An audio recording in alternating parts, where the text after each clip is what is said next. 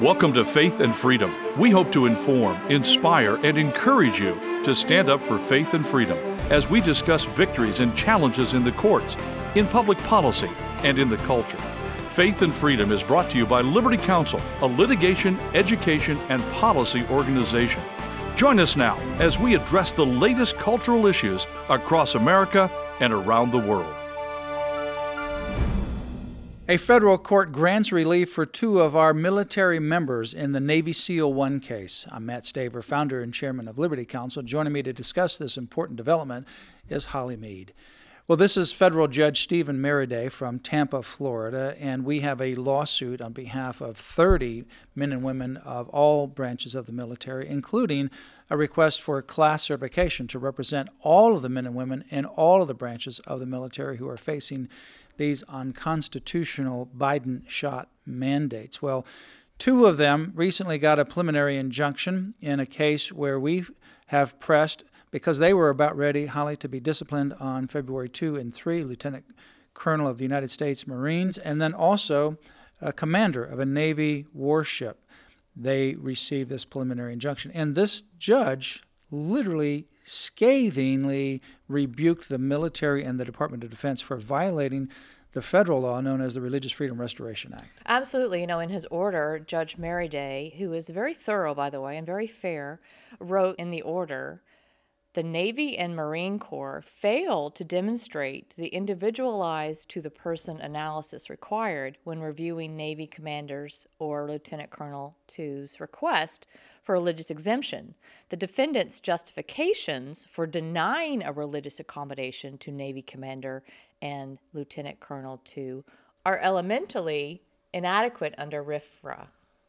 Yeah, in fact, that's very important because he said they failed to demonstrate, quote, individualized to the person. Now, that's very important. Why? Because what has happened in this case is there's 24,000 plus religious exemptions that have been filed in all the different branches of the military. And the military hasn't been looking at each specific case. Right. It's just been denying them across the board. Across the board. They've been saying, well, we have a compelling interest to prevent COVID and to have mission readiness, and are relieving you of your command and discharging you from the military is the least restrictive means available. Right. That's just a general blanket, and he says that you're using blanket language with magic words. That's right. what you're doing. You're using the magic words of compelling interest and least restrictive means, and you're doing it as a blanket all the way across, but you're not actually individually looking at the people. For example, commander of this Navy warship. He has been deployed during COVID, before the COVID shots, after the COVID shots, before the mandates, after the mandates, and he's been able to engage his ship with 324 people on board and been very capable of engaging in military readiness and accomplishing the mission. So when you look at the past with regards to him, how can they have a compelling interest? How can just one more person on that ship be so important to get the shot that if they don't have the shot, it'll undermine everything and destroy their mission readiness? When in fact, he already has had COVID, so he has natural immunity, and there has been no interruption in their mission throughout all this time period. Right, but on the other hand, you look at all the training and expertise he has to be able to command a missile ship. Yeah, so how can the least restrictive means be completely separating somebody of that quality, courage, experience, and skill from the military? Right.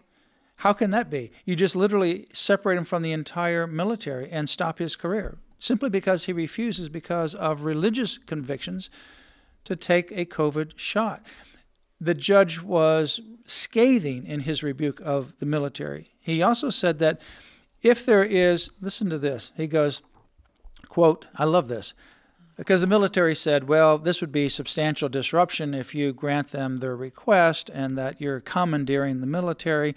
He says, quote, to the extent a substantial disruption results from the defendant's systemic failure to assess a religious exemption request to the person, the harm suffered by the defendants results only from the defendant's own failure to comply with RFRA, close quote. In other words, if you complied with the law, you wouldn't have this situation that you're facing.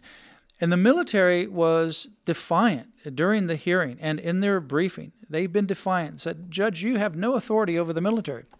And, the judge came back at them during the 9-hour hearing before he issued this preliminary injunction. He said, I have no interest in managing the schools. I have no interest in managing the prisons. I have no interest in managing the military. He said, but you know what? I have a lot of school cases and I have a lot of prison cases. And when the schools or the prisons don't comply with the law, I, as a judge, am obligated under the Constitution to address their noncompliance with the law. Bingo. And when the military doesn't comply with the law, the judges in the federal courts have jurisdiction to address the noncompliance of the military. Right. The military thinks it's above the law and not allowing these religious exemptions. And the judge, you could tell he knew. That's why he ordered these filings every other week for them to show how many religious exemptions have you granted, how many medical exemptions have you granted. And he saw, there's the proof in the pudding right there. Right, because they had granted medical exemptions. So in other words, they've allowed unvaccinated people. Here's the other thing, by the way, particularly in some of these military branches. They allow people who are part of the clinical trials to be part of the military without being separated. Some of these people that are part of the clinical trials have received placebos. So you're in a clinical trial, there's two people, one person gets the actual drug, in this case the COVID shot, the other person gets something else, that may be a saline or sugar shot.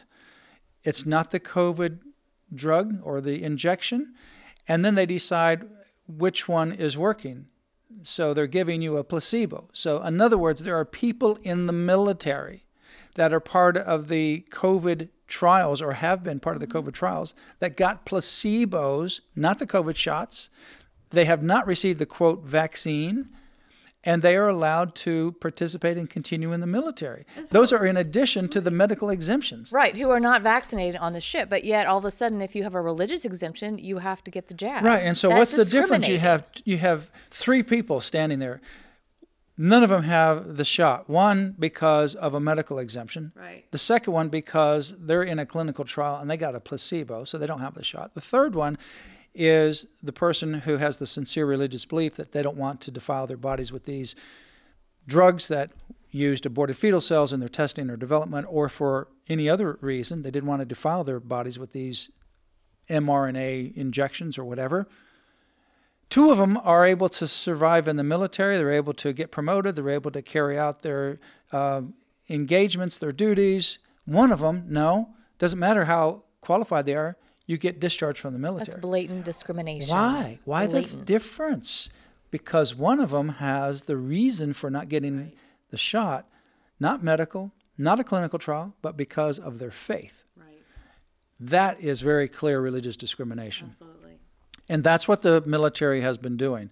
And they have operated as though they are above the law. They are saying that these individuals that refuse to get the shots are violating a lawful order, when in fact, when you read this judge's decision, who is engaging in the unlawful activity? It's the military.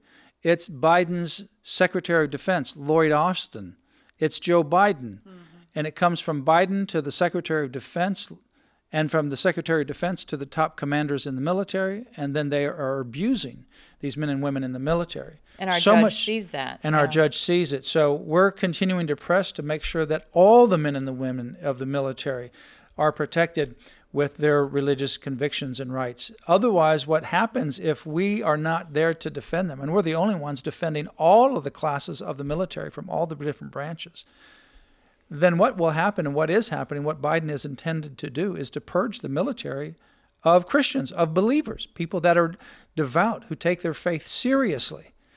This is a very serious assault on our men and women in the military, and it's a serious assault on the Constitution and certainly our religious freedom. We will not stand by and allow that to happen. Pray for this case and go to Liberty Counsel's website for more information and to support this ministry, lc.org. That's lc.org.